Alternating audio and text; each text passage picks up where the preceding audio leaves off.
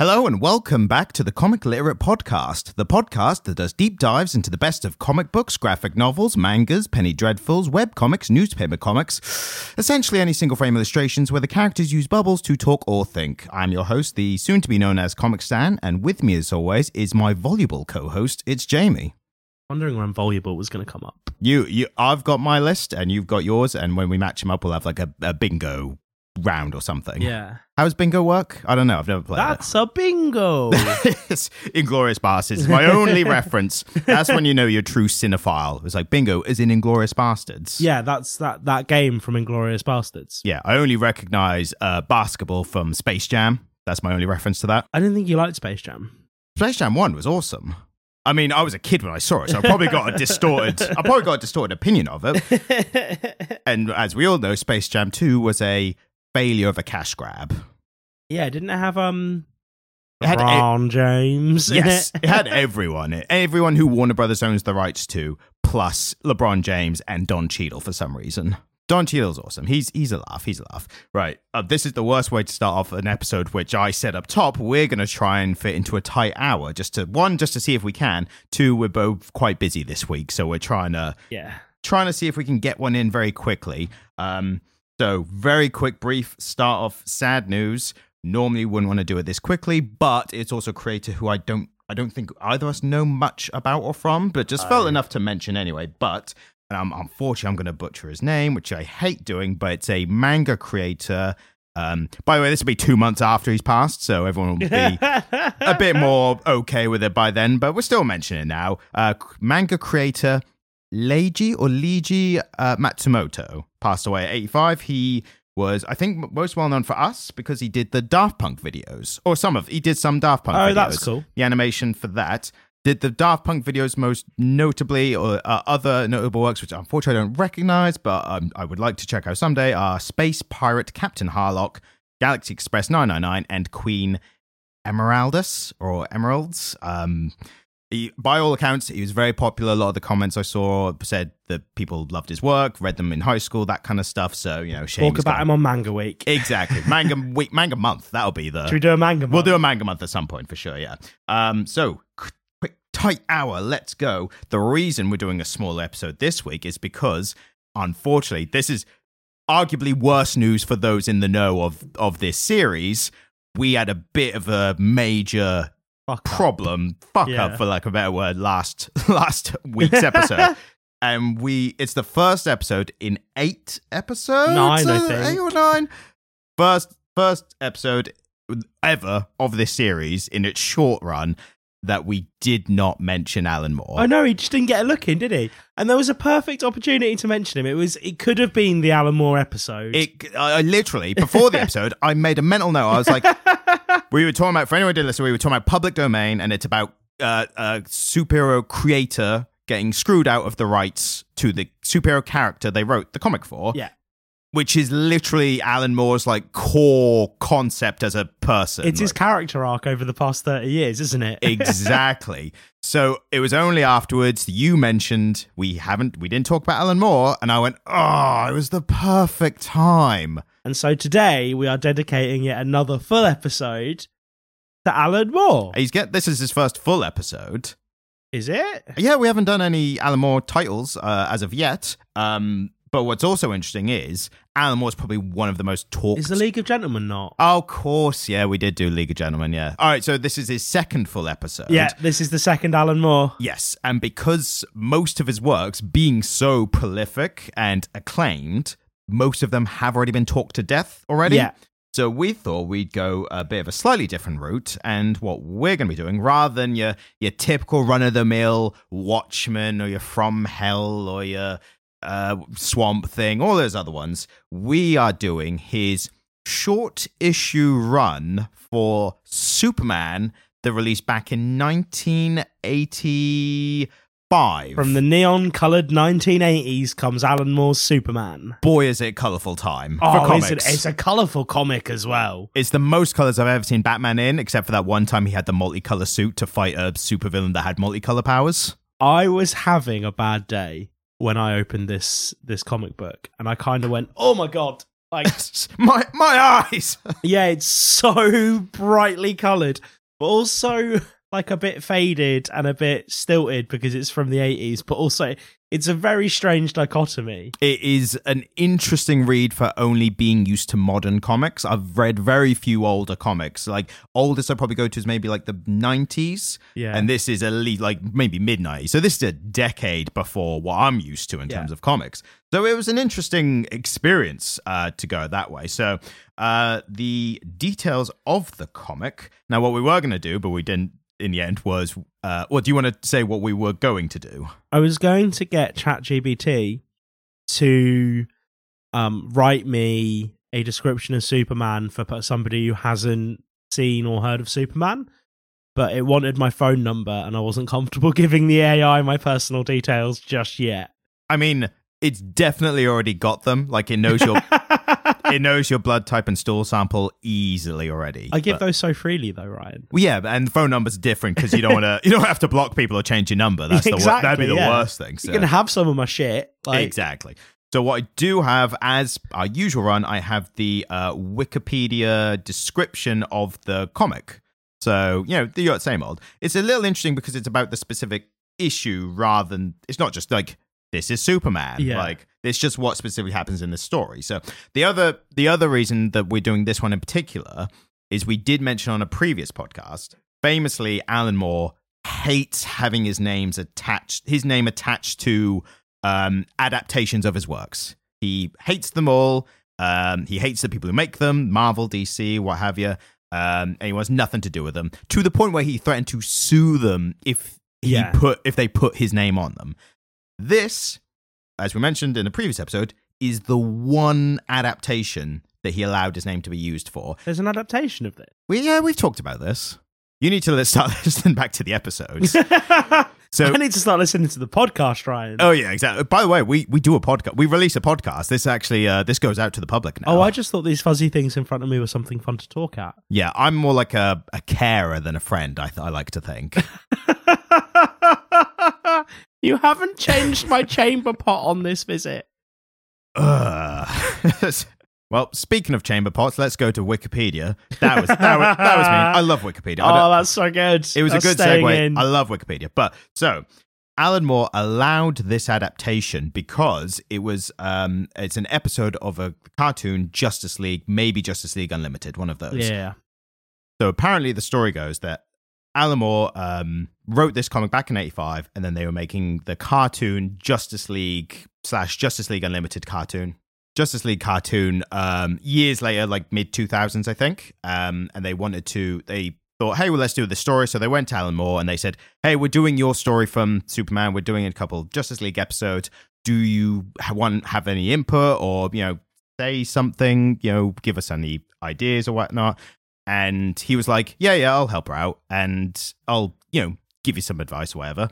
And they talked about like what bits to remove, because the TV show episodes, the cartoon, they have like far less in them than this, which we'll get into.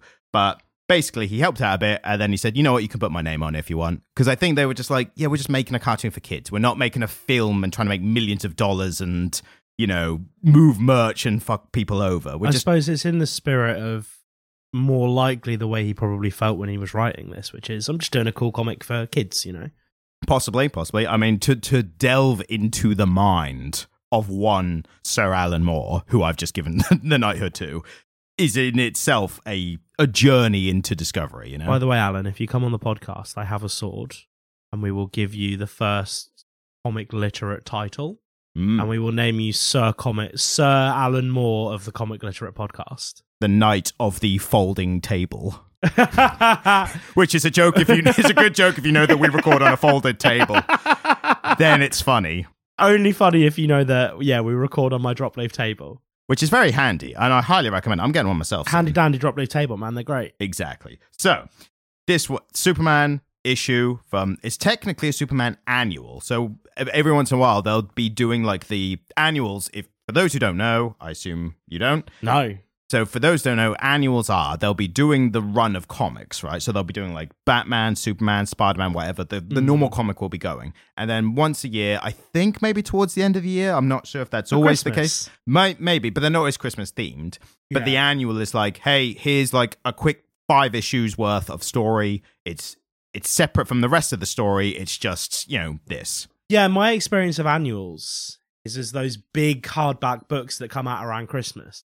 Like, they're not canon, they're just there to... Well, so a lot of them are canon, but it's just that they slot into whatever the normal story is. So wherever the story's going on, it's like, hey, ignore that for a second. And sometimes canonically, they'll ignore it. Yeah. Like Spider-Man, say he's like fighting bloody the Kingpin or Doc Ock, whatever. And then the beginning of the annual, he'll be like mid-story with whatever this character is. And then at the beginning of the annual, he's like, oh, it's nice to take a break from this ongoing feud I have with Doc Ock. I'm going to go off and do this thing for a bit. And he just has a little side adventure. Then he comes back, it's like, oh yeah, that Doc Ock thing. I forgot about that. So it's a little Christmas side quest. But it's not always Christmas. The annuals themselves aren't holiday themed. They're just like a break from the normal story for some reason. But they release them in November. Everything I'm saying is my experience of annuals. Yeah. Like, I could have completely missed the mark on what they do, their function, what they're for. This is just the ones I've read. But...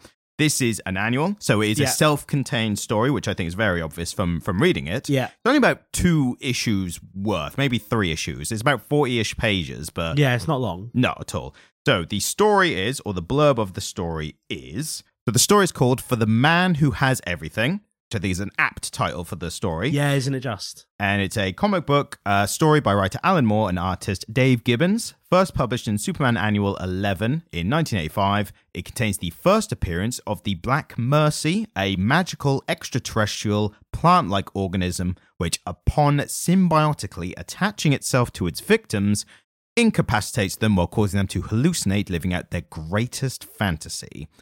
Now, that's an interesting part. By the way, we're just spoiling the whole thing. If up top, I was surprised by how good it was. For someone who's not that into older comics, I was surprised how good and engaging. Right, wasn't it? Yeah. I was surprised how engaging the story was. And this was someone who saw a version of it in the Justice League or the cartoon show already. I'm going to be honest with you. Sure. There were times where I got a little bit lost with names. Yeah, the Kryptonian names are hard if you don't know them. Yeah, not Scooby, mate. Yeah, no. Like, I'm not 100% sure who the woman in hospital was. It was his cousin, if that makes a difference at all. I mean, you could infer it was part of his family. Was she the same cousin that became Supergirl? Yeah. Sick. Kara Zor-El, yeah. Oh, well, that just slots her into a context now. I like her. She's cool. Does, but I think even then she wasn't that fleshed out a character. So, yeah. I mean, here she was used as a plot device to depress the main character. So, classic 80s, classic Moore in a way. But I think that's an appropriate description of Moore, isn't it? Like Swamp Thing, I think League of Gentlemen. I mean, we went in depth on that and his treatment of Nina Murray and whether it was intentional or not. I mean, he murdered a bunch of prostitutes in From Hell. That as well, yes. I mean, if you're gonna write a bloody Jack the Ripper comic, I thought it was funny. The new up-to-date, and I say this as a lefty as anyone will say, but the updated woke version of Jack the Ripper is like, and nobody died. The up-to-date version of Jack the Ripper where they all respect that sex work is sex workers' work and pay the prostitutes promptly. Yes, and also no one dies. And no one dies. Yeah. I'm going to write the shit out of that. Like, you write up it. For it. You write it. I mean, I'll read it. I'll read the hell of it. It might be the only one, but I'll read it. So, yeah, spoilers for it. It's a great one. Go out and read it if you can. But I thought what's interesting is... what I found interesting as a difference to the Justice League cartoon was the point of the plant. The point of the plant is living out the person's greatest fantasy. Now, they say this explicitly in the story as well. Yeah. And yet, Superman does not really live out his fantasy all the way. So he lives the setting of, basically he fantasized, he's in a dream-like state where he is back on Krypton, it never exploded, and he's just grown up there, right? And then it just goes all nuts, doesn't it? It just goes completely haywire. I think, and I understand it, I think it makes sense to me. In as much as he has this incredibly fantastical life as Superman on Earth. As Superman on Earth, he has this incredibly fantastical life.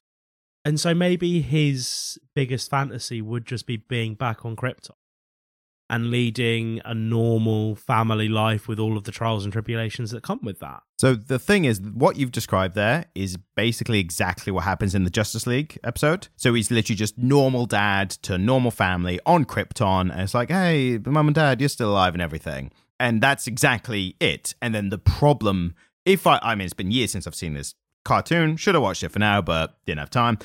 But as I remember, the problem becomes accepting if it's real or not. That becomes the crux of the fantasy was, is this real? I feel like it's not, kind of thing.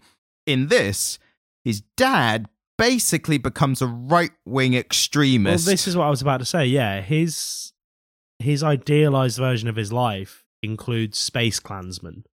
Exactly, and that's so weird. Like, I don't know if Alan was trying to make a point, maybe to what he thinks Krypton would have been if it didn't explode, but then is he missing his own point of a idealized fantasy? Is he making a comment on the fact that Superman's characterization as the all-American corn-fed hero also makes him a bit racist? But he doesn't like any of the stuff that's happening. Like, no, he's not all into it, is he? No, it could be a metaphor, but he himself is like, Dad, I heard you're becoming a right-wing extremist political party. And then he's driving somewhere, isn't he? And he gets interrupted by his dad having like a space Hitler rally. Yes. It's very weird. It is very weird and very in keeping with like Alan Moore's version of a superhero.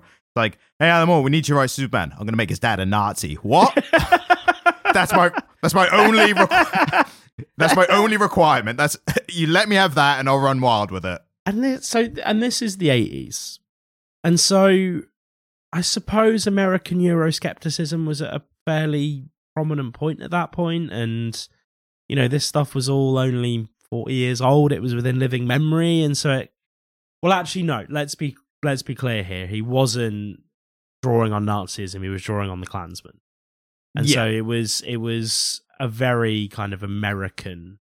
We should point out, so the reason that we're referring to the Klan specifically in this is because there's a specific panel where Superman is driving and he drives into what turns out to be his dad's right-wing extremist political rally, and they're all wearing red robes with upside-down swords. They are dressed as Klansmen. They're dressed as Klansmen. So obviously the Klan. It's to the point where you're like, did they have the Klan on Krypton? I'm almost confident that they use the word Klan at some point to describe it. They definitely talk about immigrants from another part of the planet of Krypton. Fucking A. It's very Ku Klux Klansy. And it's such a jump for a comic that I enjoyed. It's such a jump from, and how he talks about it, he's like, oh yeah, the Science Council kicked me out because I got this one prediction wrong. I said the Earth was going to explode and then it didn't, and they were like, ugh, get out. And now I'm right-wing extremist. Like, what? Like, you missed a few steps there. It was quite funny because there was a point where Superman said, I really sometimes think you wish that Krypton had exploded. And it's like, it did. Yeah. And that's, for me, I don't know if this is, someone will probably disagree that this is not comparable, but this to me is like if Neil deGrasse Tyson predicted the end of the world. Neil deGrasse Tyson used to be such a sweet man. Yeah, he used to. It's gone really badly for him, hasn't it? But like when he was nice, or when he was beloved, if he was like the world's gonna explode and then it didn't, he's like, I'm a Nazi now. Like, what happened between those steps? I feel like Neil deGrasse Tyson has become the meme of himself. Yeah, I think so. After he started hosting Cosmos, which was a good show, but I think he just got a bit full of himself. Yeah. Bloody smart people and their understanding science. Ooh, you know. He's not a great science communicator as far as I'm concerned. I think he's a better communicator than most. I think, like, in terms of scientists, like, explaining ideas, he does have a skill for, like, articulating it well to the layman. If I could Photoshop Hank Green over the top of him in everything he does, I'd be really happy. I mean, I'm just going to take your word that Hank Green is probably better at articulating science. You don't know who Hank Green is, I know who he is, but I don't know enough about him to understand the reference. Very good science. But I infer from what you've said.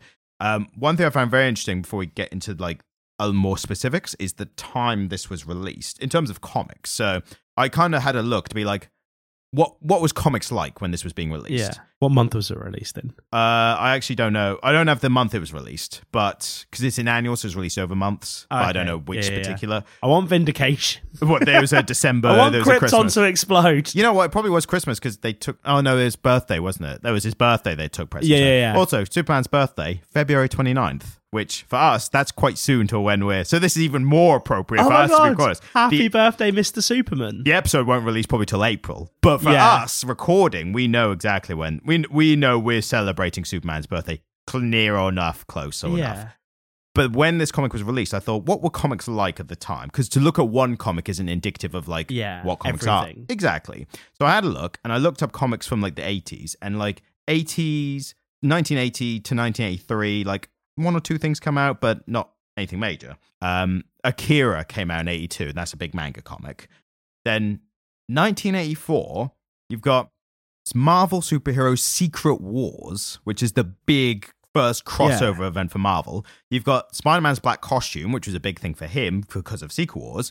The bloody premiere of the Teenage Mutant Ninja Turtles, and the beginning of Dragon Ball. And that was all in 84, right? Big year. Yeah, then 85, you've got the year this came out, Crisis on Infinite Earths, the DC big crossover title, the one that gets repeated every bloody year now. And then 86, you've got another Superman one, Man of Steel, which was a well-known Superman title. The Batman The Dark Knight Returns. That's a big one, isn't it? One of the most seminal, most well-known Batman titles of all time. Didn't The Killing Joke come out around this time as well? A bit later, like late 90s, I think. Okay. And then, to top it off in 86, Watchmen. So Moore finished this, and he was like, right, I got my Watchmen thing, I'm gonna knock that out. So it was a credible couple of years for comics. Isn't it? That's so telling. Like, it's just clicked something in my brain. Where the setting of this really put me in mind of the last act or the last part of Watchmen. When they go to that snowy base. Yeah. I mean, that snowy base, I think, was like a reference to the Fortress of Solitude. Like, it was like but it also was like a evil base in the snow, which is quite a common thing in like James Bond even. So it's a trope. It's a trope, yeah. But it definitely reminisces. And the fact there was a tentacle alien monster as well. Yeah. And Moore literally wrote that a year later. But he's probably writing it alongside this. Like, and Watchmen probably took you reckon ages. I can use that snow base idea again and no one will notice? Yeah, no one was like, hey, I recognise that snow base. Hey, I recognise that from the tentacle Superman alien. annual. Yeah, that Superman annual my nan bought me for Christmas. I mean, so if you can look up, if you can find it, go ahead. Right. We're going to keep talking. I'm going to do it. Of course. I've upset Ryan, but it's fine. I'm having fun. If you prove it's December, fantastic. Well, my prediction is November because December's too late for Christmas gift giving. Okay. And bearing in mind the gift giving that happens in the title is it's Superman's birthday, and Batman and Wonder Woman and Robin, for some reason, rock up. And also, the Fortress of Solitude is meant to be like top of the North Pole. Wonder Woman is in her classic Wonder Woman gear for the 80s. Not a whole lot of it. Exactly. But she's Amazonian, so I'll excuse like body temperature and stuff like that. Batman's wearing all his gear. He's probably protected. Bloody Robin is in like sleeveless top and pants, essentially, underwear. And he's just like, boy, it's cold out here. It's like, mate, you should be dying in this weather. But they rock up for Superman's birthday and they brought gifts. One interesting difference to the cartoon from the comic is in the comic, Batman has had scientists create a strain of rose that he's called the Krypton, or it's called Krypton or something. He's made him a flower, basically. And Wonder Woman's got him a replica of the shrunken city of Kandor. Yeah, which was really sweet. Yeah, exactly. But in the cartoon, they made a great change where they're talking about what presents they got. Wonder Woman and Batman are talking as they're approaching what presents they got him. And Wonder Woman's like, what'd you get him? And Batman just holds up an envelope and he just goes, cash. But you imagine Batman's like, it's got to be at least $100,000. Yeah, it's a lot of money. And for Superman, it's like, yeah, all right, you got all this alien tech and stuff, but also you're on a journalist's wage. So, here's a bunch of money because you definitely need it. Yeah. But yeah, it's. The rose was a nice touch. I thought it was an interesting one, especially like at the end when he finds out that the rose base had been crushed in the battle, and he just goes, "Well, frankly, it's dead." I just loved that line. Yeah, he says it's dead, and then Superman goes, "Well, frankly, that was a good thing." Well, frankly, it's dead. So, but yeah, I really enjoyed the comic. I liked the language. It was kind of more nostalgic. The language of Batman reminded me of Adam West Batman, especially when is that what you had in your head? Well, it's of one particular line, which was when Robin is looking at, I think it's his first time meeting Wonder Woman, who he's like, whoa. And also, Robin just become new Robin. Yeah. So you think like, bloody hell, I'm fighting with Batman and we're going to fight like criminals and supervillains. Like, by the way, here's an Amazonian and an alien and a fortress in the North Pole. He gets on with it though, doesn't he? Yeah, he's just like, this is what I signed up for. Yeah. But the line from Batman, which made me think of Adam West, is when Robin is first seeing... I know exactly what you're about to say. Think clean thoughts, chum. I read that in Adam West's voice. Did you? Yeah. Oh, that's so good. Can you do an Adam West? Oh, we'll see. Think clean thoughts, chum. That's pretty good. Whatever that that's is. not too bad. Sure. But Batman's more talkative in this era. And I think the stoic, silent hero was not a trope yet. Or it was maybe in action films, but not in comics. I don't know. 80s action films, where you say they were stoic and not very talkative? In 80s action films, they were a bit quippy, weren't they? Yeah. They all had catchphrases. And Batman's quite quippy. And I think they're all a bit quippy in this, aren't they? Yeah. Yeah, Batman's quite talkative. Wonder Woman's fun. Yeah, she's just like getting on with it. She's, again, Alan Moore writing a capable female character who's just like, I'm just getting on with it. I'm fighting the bad guy. I'm doing whatever needs to be done. There's that scene at the end where they hug, and Batman's like, we should do this more often. And Wonder Woman goes, yeah, a bit predictable.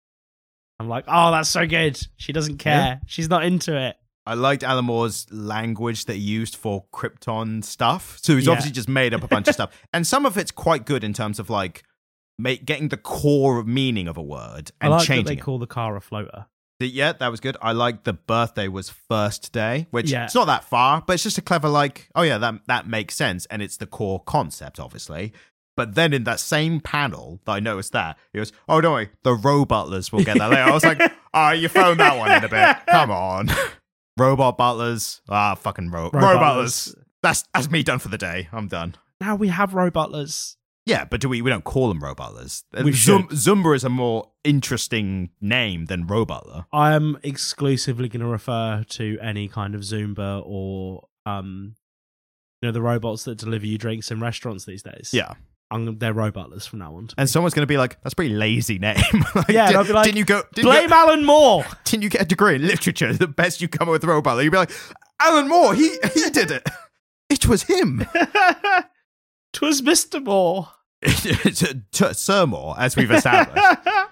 So the Kryptonians all look ridiculous, and I think that's like a common trope of like alien world, multicolors. They're wearing capes. They got things out of their necks or whatever. It looks like, and hear me out on this, a Futurama themed party in a gay pub.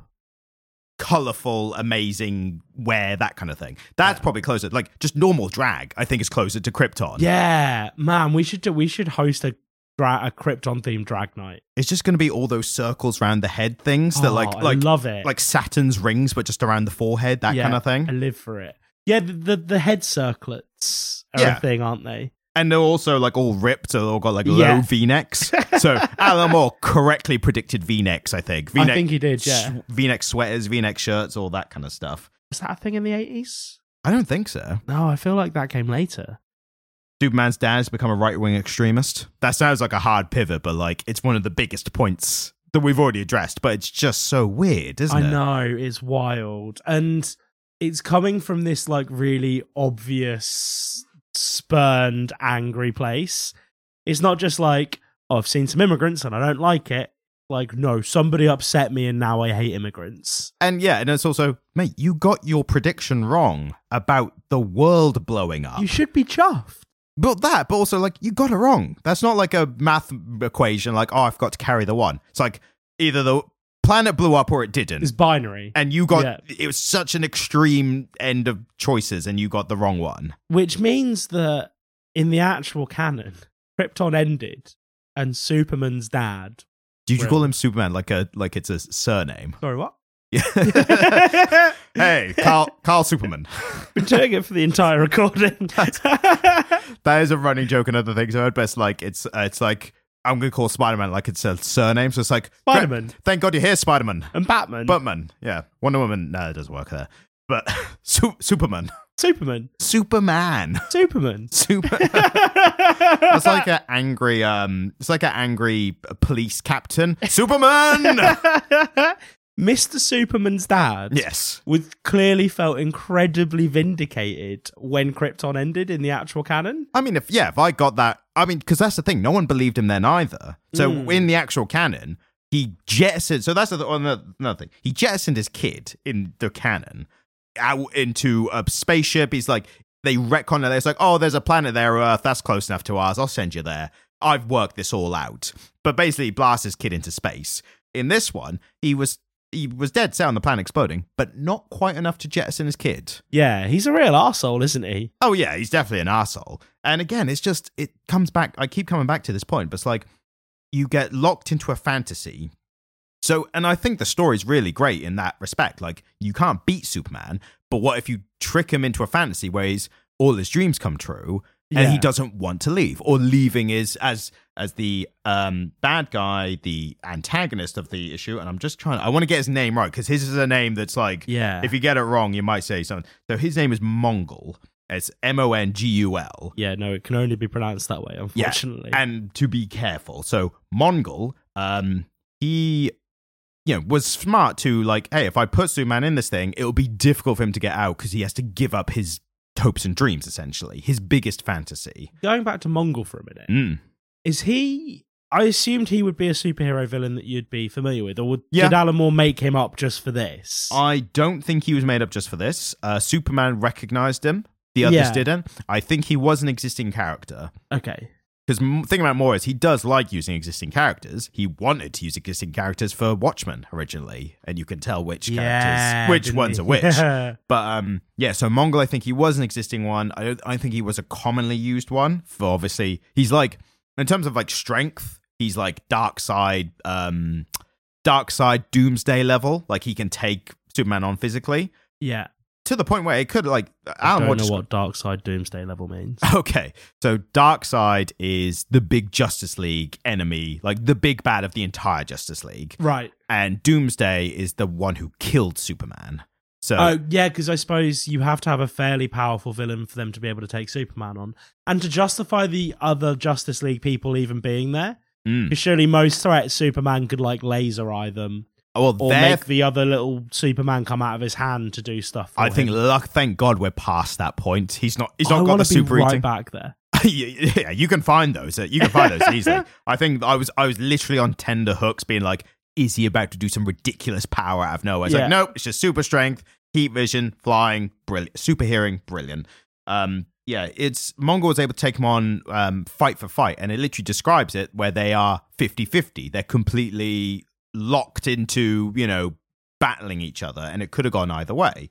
But he was a very well-written character, I thought, as one who has tricked, because he's someone who can take Superman on physically, knows that it's not a guarantee, so he tricks him with this present that latches on and puts Superman in this state. And it's a smart thing, put someone in their fantasy, they don't want to leave. Yeah. Why Superman's fantasy is dad becoming a racist. Well, I was about to say, there's something going on in Superman's psyche where his idealized version of his life has space Nazis. And not just that, but just like his family falling apart almost. He's got his mum's dead. He's got a strained relationship with his dad. You could argue, this was my kind of headcanon, that the fantasy is intentionally flawed to be more believable. So if everything was perfect in this specific iteration, someone would more likely be like, no, this is too good to be true, so it must be. Or do you think it's just that because Superman lost everything, he wants his family life to be, he just wants his family to be alive in whatever fallible form that would take? But his brain still had to pick a form, and that's the odd thing as well. Yeah. It's like think there's other things, like maybe they had a bit of financial problems, or maybe someone's got a drug addiction. It's like, nope, dad's a Nazi. That's the only thing. That's the only thing it could be. That's the only thing that could go wrong here. Exactly. So It seemed to me like a really weird choice, but I really did enjoy Mongol as a character. I thought he was just going to be a quick I thought I was going to get Superman out of the way, and now he's back and ruined my plans or whatever. I thought he was very eloquent, very well spoken.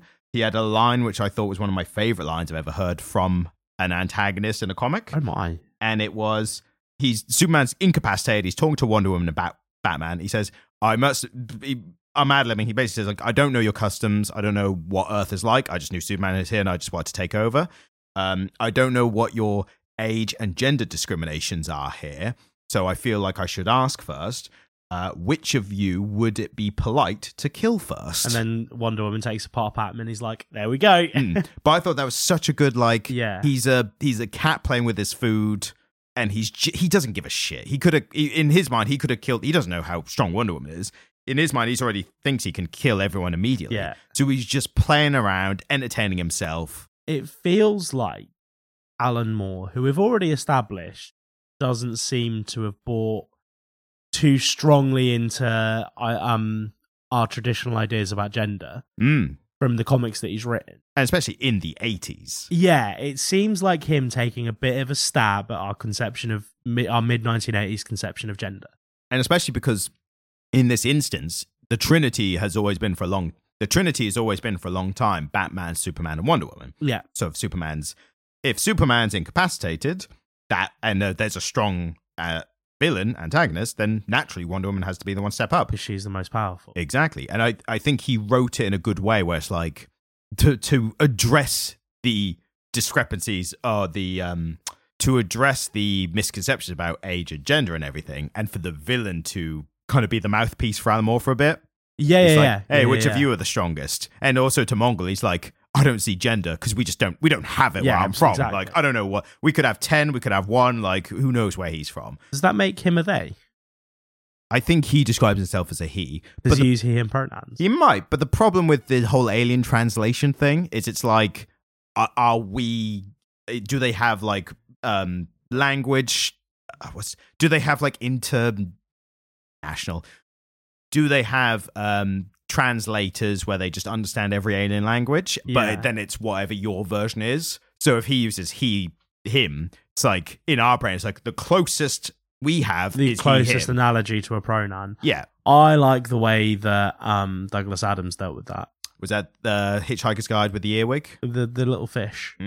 Pop a little fish in your ear. They do a good one of that. Well, no spoilers, but they do a good one of that in Ant-Man and Quantumania. Yeah. But what's interesting is they never bothered with anything like that as far as I know, they didn't bother with anything like that in Guardians of the Galaxy. So in Guardians of the Galaxy, Peter Quill goes to space, alien races. He's like, yeah, we all speak English. Yeah, they're all just speaking the common tongue. Yeah, and then they come down to Earth, and I think there might be like a half a second throwaway line. It's like, oh, my translator's on the fritz, or something like dumb like that.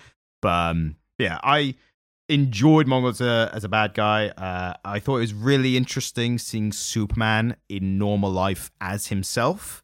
So specifically referring to himself as like Kal-El and everything. This is the thing, because I was really confused, because I was expecting them to all be calling him Clark Kent. But I was like, oh yeah, of course, that's his human name.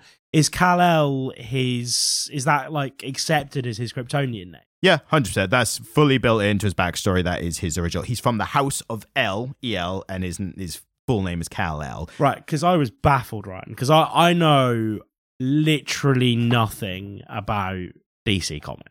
Yeah, that's I'm fair. gonna be completely honest with you, not a fucking Scooby. Would you say that it was not necessary to understand the story, or like would have helped at the start, because there was all these Kryptonian names coming at me firm and fast. What I realise here is that a comic book that was published in this kind of way, by the way, could not find a date of publication on the internet. We'll just say it was December or November, whenever. No, don't give me that. All right, fine, it was January. Fuck you, it was January now. They didn't fucking March, it was an Easter thing. Yeah, coming into it, I'm like, obviously somebody who was buying the annual series, like the special run, would be really familiar with Superman and his backstory. And so obviously, like, this is all knowledge that I should have had going into it. And if I even had like a passing experience with Superman, I would have known.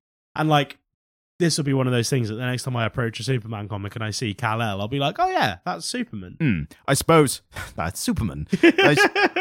I suppose that in that opening bit, you might not have known that was Superman, because for me, I'm like, oh, Kal-El. But also, if they draw Superman, like comic drawing sometimes, like that could be a guy who looks like Superman. You don't know because they're not detailed enough drawings to distinguish between person. I've always felt that, particularly with Bruce Banner, Clark Kent. Bruce Banner? Bruce Wayne? Bruce Wayne. Yeah. Who's Bruce Banner? The Hulk.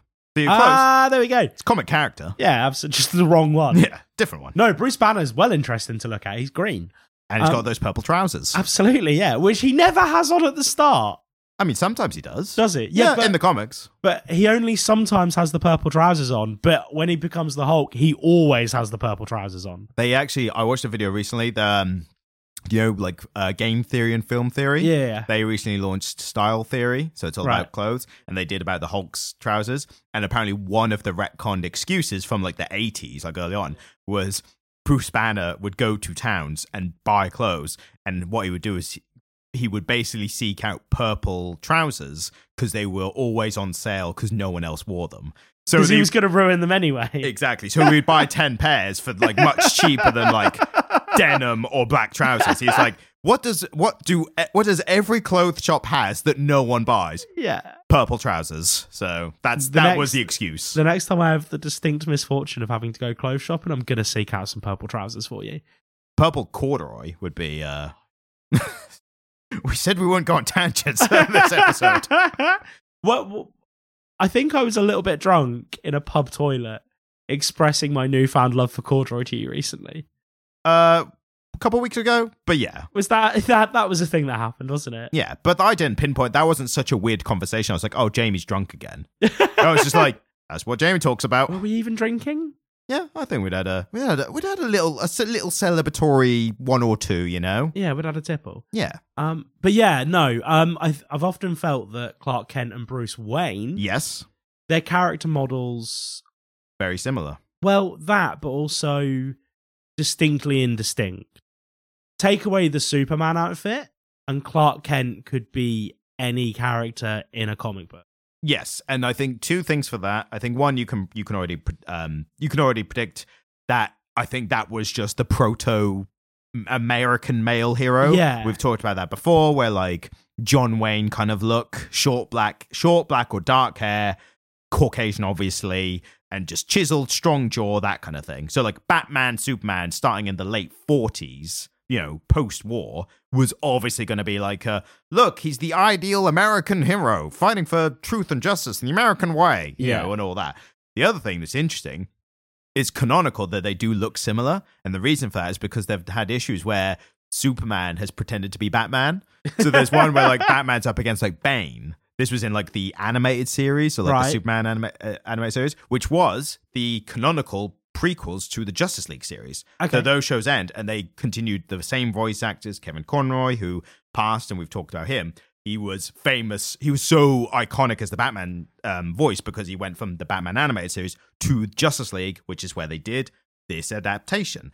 But they did a thing where Batman's fighting Bane, and Bane's like, obviously I'm stronger than you. I'm going to kill you, even though he never has before. And then Batman just like gets his arm, chucks him over his shoulder, and Bane's like, what? And he's like, and then later, like, he just goes to prison, and then later it's like, oh yeah, but I'm secretly Superman. I sent Superman instead of Batman. Batman's busy. He asked me to fill in for. I just thought I'd fuck with him.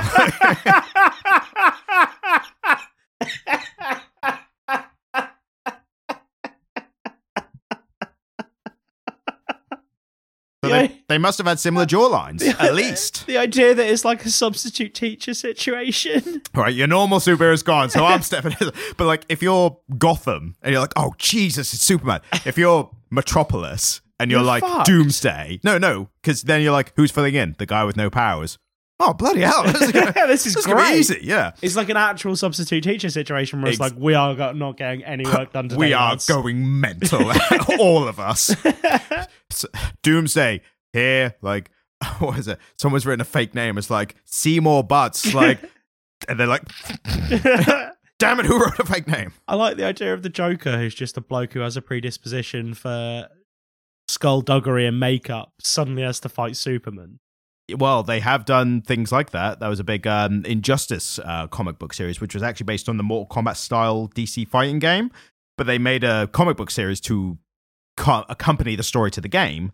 And literally out of nowhere, like a proper cash grab tie-in, like let's just get a comic out there because we want to hype this game coming out.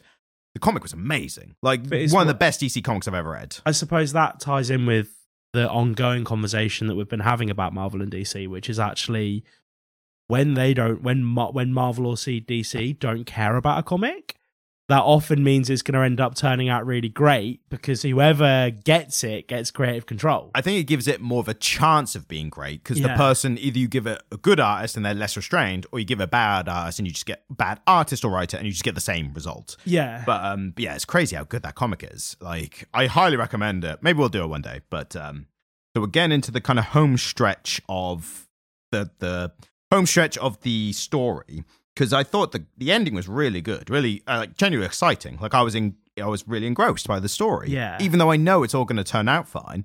So that's just a sign of good writing. So again, Alan Moore, one of the greatest comic book writers of all time. We always have to keep saying this because we take the piss so much. But I was genuinely engrossed by a Superman comic, and that's rare for me because I'm not a big Superman fan. I think for me, because of the comics that I'm used to reading, lacked depth. That's fair, and I think I have a much more of a tolerance for superhero bullshit. Well, this is the thing. I don't think that's any slight on Alan Moore. I think he did an excellent job of writing a fun adventure story. Right. But that's all. I didn't, beyond the Klansman turning up, which is, introduced some depth. But beyond that, there wasn't much depth. It was kind of, the threat was really quickly identified and dealt with, without a whole lot of jeopardy. I suppose compared to the length of comics you're used to reading, so I'm used to reading shorter stories that can happen over like 1 or 2 issues. So I'm comparing it to that, whereas you've only, if I'm right in saying, you've only really had like longer arcs, like volumes of stories. So to you, this would seem less deep because it's just had less time to get into stuff. That's a theory. It could be a lot of things. No, I'm inclined to agree. So I had one of the issues, my issues with issues, soon to be YouTube series. That'll drop at some point 2026. But one of my issues with this was Robin. So he's a new Robin. Yeah. It's not Tim Drake. It's Jason Todd. Do you know much about the Robins? I know quite a bit about the Robins. Yeah. So which Robin is this? This is the second Robin. He's kind of considered one of the worst Robins, but kind of canonically and non-canonically. Didn't the first Robin become Nightwing? Yes, Dick Grayson. Yep, good on you. Things. So this one, he became the Red Hood because he got beaten to death by the Joker with a crowbar. But the worst part about that is the head of DC at the time, I think it was the head of DC, just didn't like Robin, like hated Robin as a character. Not even like this Robin, just Robin in general. So he basically made it so that it got to a point where Robin was either going to live or die, and they did a phone-in competition. And if you called one number, you voted for him to live, and you voted another number, you voted to die. And the votes came in to die. Whether that's accurate or not, considering we know the bias of the person holding it, who knows? But yeah, he died, and then years later came back as the Red Hood, which was a really good story, like really interesting story. But he's kind of like the black sheep of the Bat family because he would go on to kill people. Like he would, Batman family. The Batman. It's just the Bat family. There's no Mun. Sorry. I'm sorry. This is going to be thank God they stopped using the man suffix in superheroes. It's thank God. Endless fun for me. I mean, hello, Mr. Budman. It's Batman, actually. Batman. So, was Robin just like an apprentice program for aspiring heroes? Essentially, yeah. There's a couple of like canonical reasons why he does it.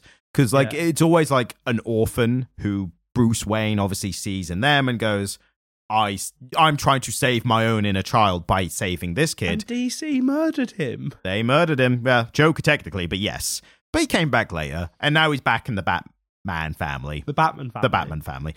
But it was one interesting reason the Batman gave is, and it's kind of touched upon in the latest Batman film, where he basically doesn't, he starts trying to inspire fear into criminals, but he realizes soon on that fear alone is not enough. He also needs to inspire hope as well. And part of inspiring hope is he wanted to, this is in certain iterations, but he wanted to make sure the right people felt the right way about him. So if you were a criminal, you were scared of him. But if you were a good person, then you knew he was someone to look up, not look up to yourself, but you knew Batman was going to save you. Oh, so it's like that's Bruce Batman, the guy who takes an orphan. Exactly, Bruce Batman. And Bruce Batman. Yes, and but what specifically he does is he then sees these orphans every once in a while who our family are killed by crime, and then takes them in and makes them Robin. And he says by fighting alongside a child, that gets across to children who see him, and the newspapers report him on stuff. It's like,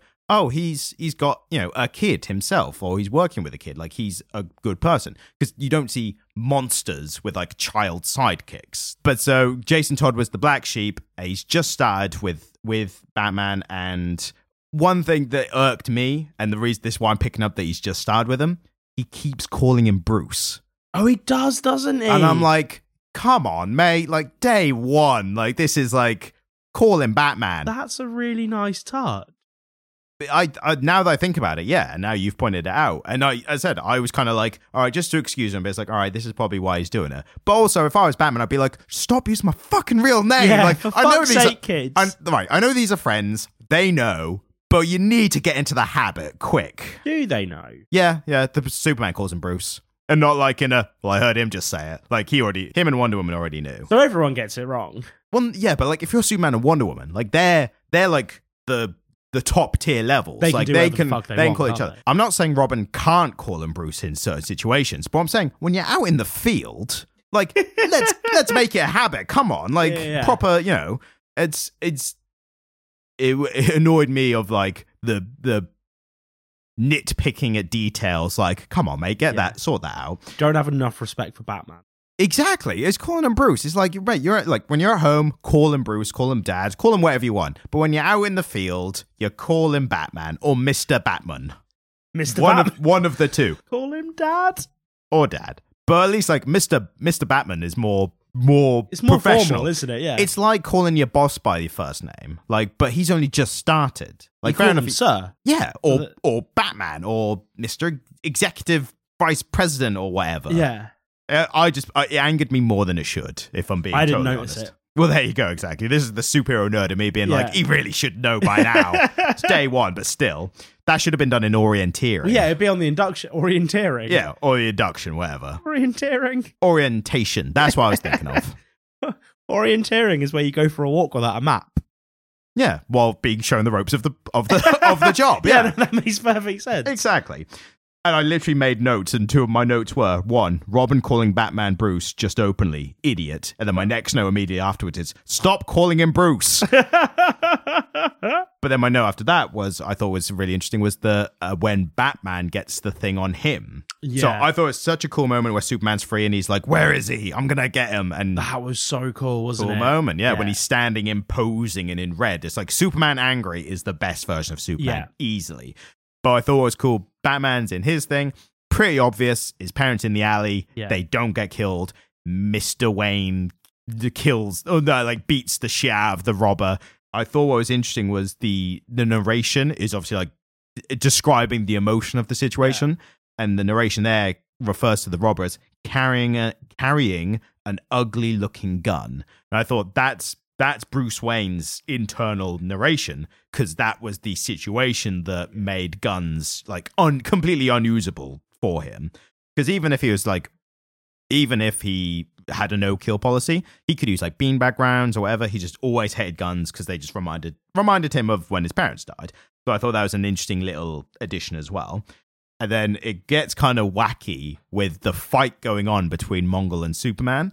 And you've got Robin, who's like, "Oh, I've got the tentacle off." Puts it in a bag, doesn't he? Off you, Mr. Wayne. Well, no, I thought that was really cool. So, wait, I got another complaint, a cool part that I'm going to credit, right? Okay. The complaint is Robin puts on the gauntlets that Mongol. So they have a smart bit where they realize Mongol he needed gauntlets to handle the thing in the first place. So he's like, that'll protect me from the thing, right? They're so huge. He's got his little dainty wrists in them, and his hands must fill up one finger. Yeah. But he gets them and immediately, like, makes a fist. Is able to articulate them, yeah. And able to hold on to the tentacle monster thing.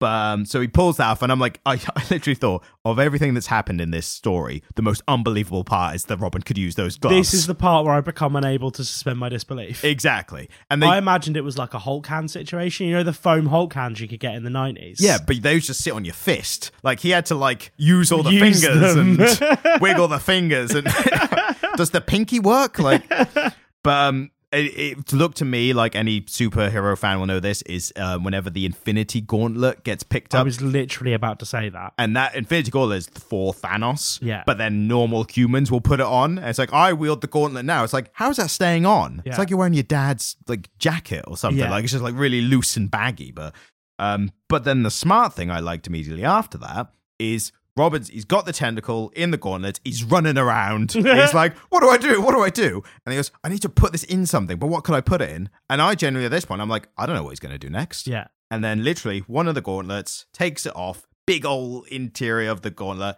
use the other one, shoves it into the glove. And I'm like, brilliant. That is really clever. I like a little clever thing like that happening. But then a few panels later, he's then holding it again. And you see why, but it's just, it cuts from like, I'm going to do this really smart thing. Put him in. Minute later, I should probably take him out now because I need to. Like, what was the point? Like, getting a whole Tupperware tub for, like, food. And I was like, I'm just going to eat it now anyway. Like, but then putting it on Mongol, I thought was the natural ending. Like, maybe, I can't say for sure because I've seen it. Did you clue on to that being the natural ending of this story? 100%. So it was an obvious, like, it's happened to Superman, it's happened to Batman, didn't happen to Wonder Woman. I was excited for what Mongol's, like, heart's desire was going to be. Like, the last third of the comic, I was like, I wonder what he wants. Well, so one thing I thought was interesting, and this is a rare moment where I think I could have written this better than Alan Moore. Knowing Alan, full well, stop listening. Yeah, turn off your ear, just cover your ears for a bit, sing lullaby or something. For everyone other than Alan Moore, this revelation's going to exist, but we're going to do a cold close just for Alan. So thanks very much for listening, Alan. You've been a sport as always. You've been a sport as always, and we're really excited to have you on. And we'll do brunch sometime. Oh, wouldn't that be great? Or like a Wizard's Cafe, if that's a thing. Yeah, we can drink butterbeer. Is that That's like a Harry Potter. He'd hate Harry Potter. He's not a Harry Potter fan. Do you reckon he doesn't like Harry Potter? I think he thinks that's cultural appropriation. Because he's a real wizard, and that's fake he's an shit. Actual wizard. Yeah, that fake shit out of it. So I thought I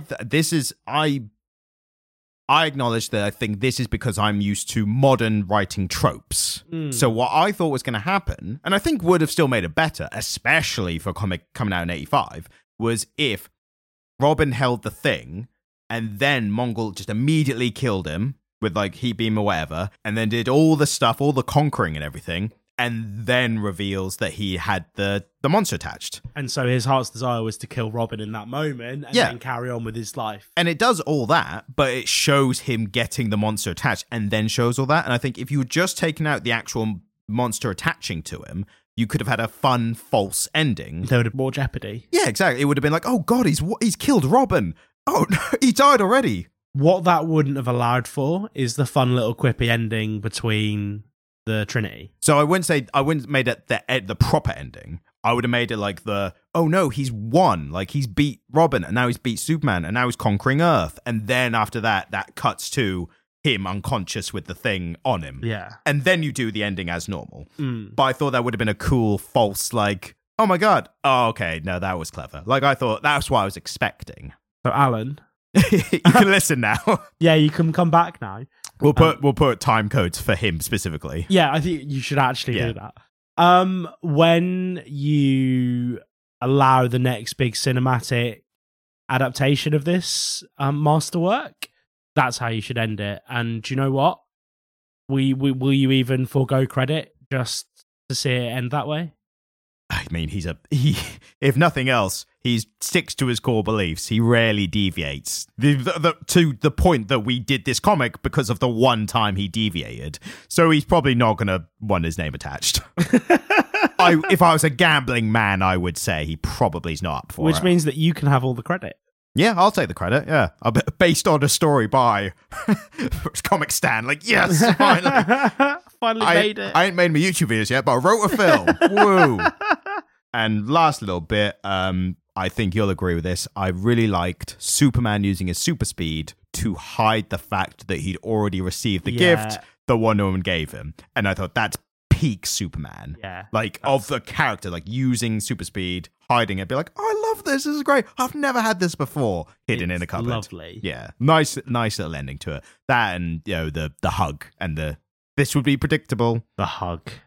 Oh, the hug, Ryan. The glorious highs. The greatest MMF threesome of the DC universe. And I mean, a crime-fighting threesome is what I mean. Get your head out of the gutter. MMF? Yeah. Male, male, female. That's okay. It's an anthropological term. Anthropological. Anthropological. That's also an anthropological term. Anthropology. Anthropology. Polygamy. Anyway. If there was a superhero who was an anthropologist, do you think there'd be Anthroman? I know you want me to bite on the mun part, but maybe the one that turns into animals or something? Animal Man or Beastman? Beastman. He'd be Barry Beastman. Yeah, obviously his first name's Barry, because we've only got the one Barry, that's the Flash. That doesn't feel like a Barry. Barry is a human name. You'll be like, he's not very fast, is he? No, have you ever met somebody who's fast called Barry? Never in my life. They've all been quite slow and... Rotund, yes. Except for Barry... I thought I knew another Barry. What we're going to find here is we'll be inundated with Wikipedia pages of incredibly sprightly Barrys. I don't mean to, I'm not trying to pick up on every, missaid word, but you definitely said Wikipedia there. Wikipedia? Yeah. Yeah, no, that's how you're supposed to pronounce... That's what it is now. From now on, it's Wikipedia. Well, you know that A and the E together? I mean, no, I've never heard anyone else call it that. It's not. No. I'm pretty sure that You could have convinced me. I'm pretty sure that Wikipedia is spelt with an E. But Encyclopedia, it has an AE, and that AE is an Old English rune that makes an A sound, so technically you should pronounce it Encyclopedia. Well, I'll believe you, but only because I don't know enough to dispute it. I don't know enough about spelling or spelling specific words. I'll give you one Alan Moore point if you are able to correctly identify where I just lifted that entire thing from. Okay. What title or fiction? TV show. TV show. It's my comfort food classic. Vikings? No. I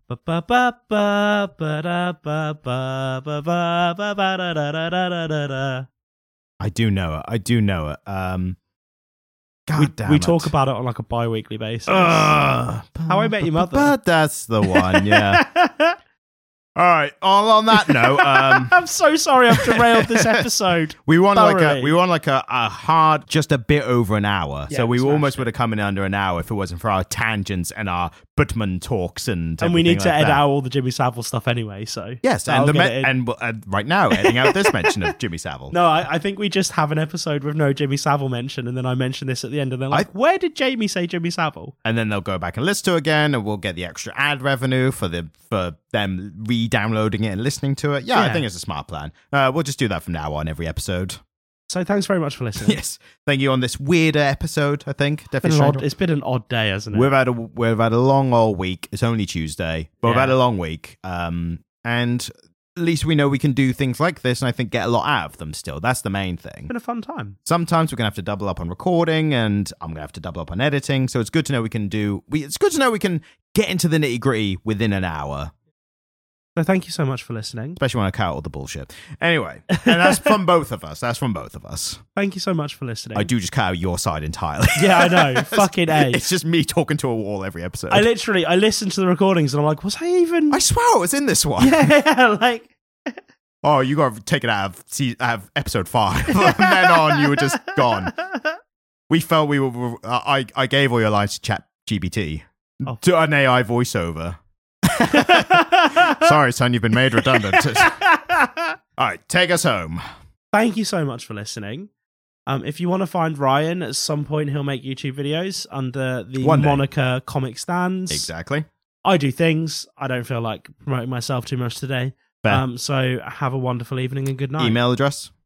It's Comic Literate Podcast. comicliterate@gmail.com. It's comicliterate@gmail.com. I'm only quizzing you because one day you'll recall the information and then you'll have it locked in. Well, you need to make me some flashcards. To be fair, I email you from it every week. Yeah, I know. You're like, who is this again? Oh, you should put podcast in there. I know too many comic literates.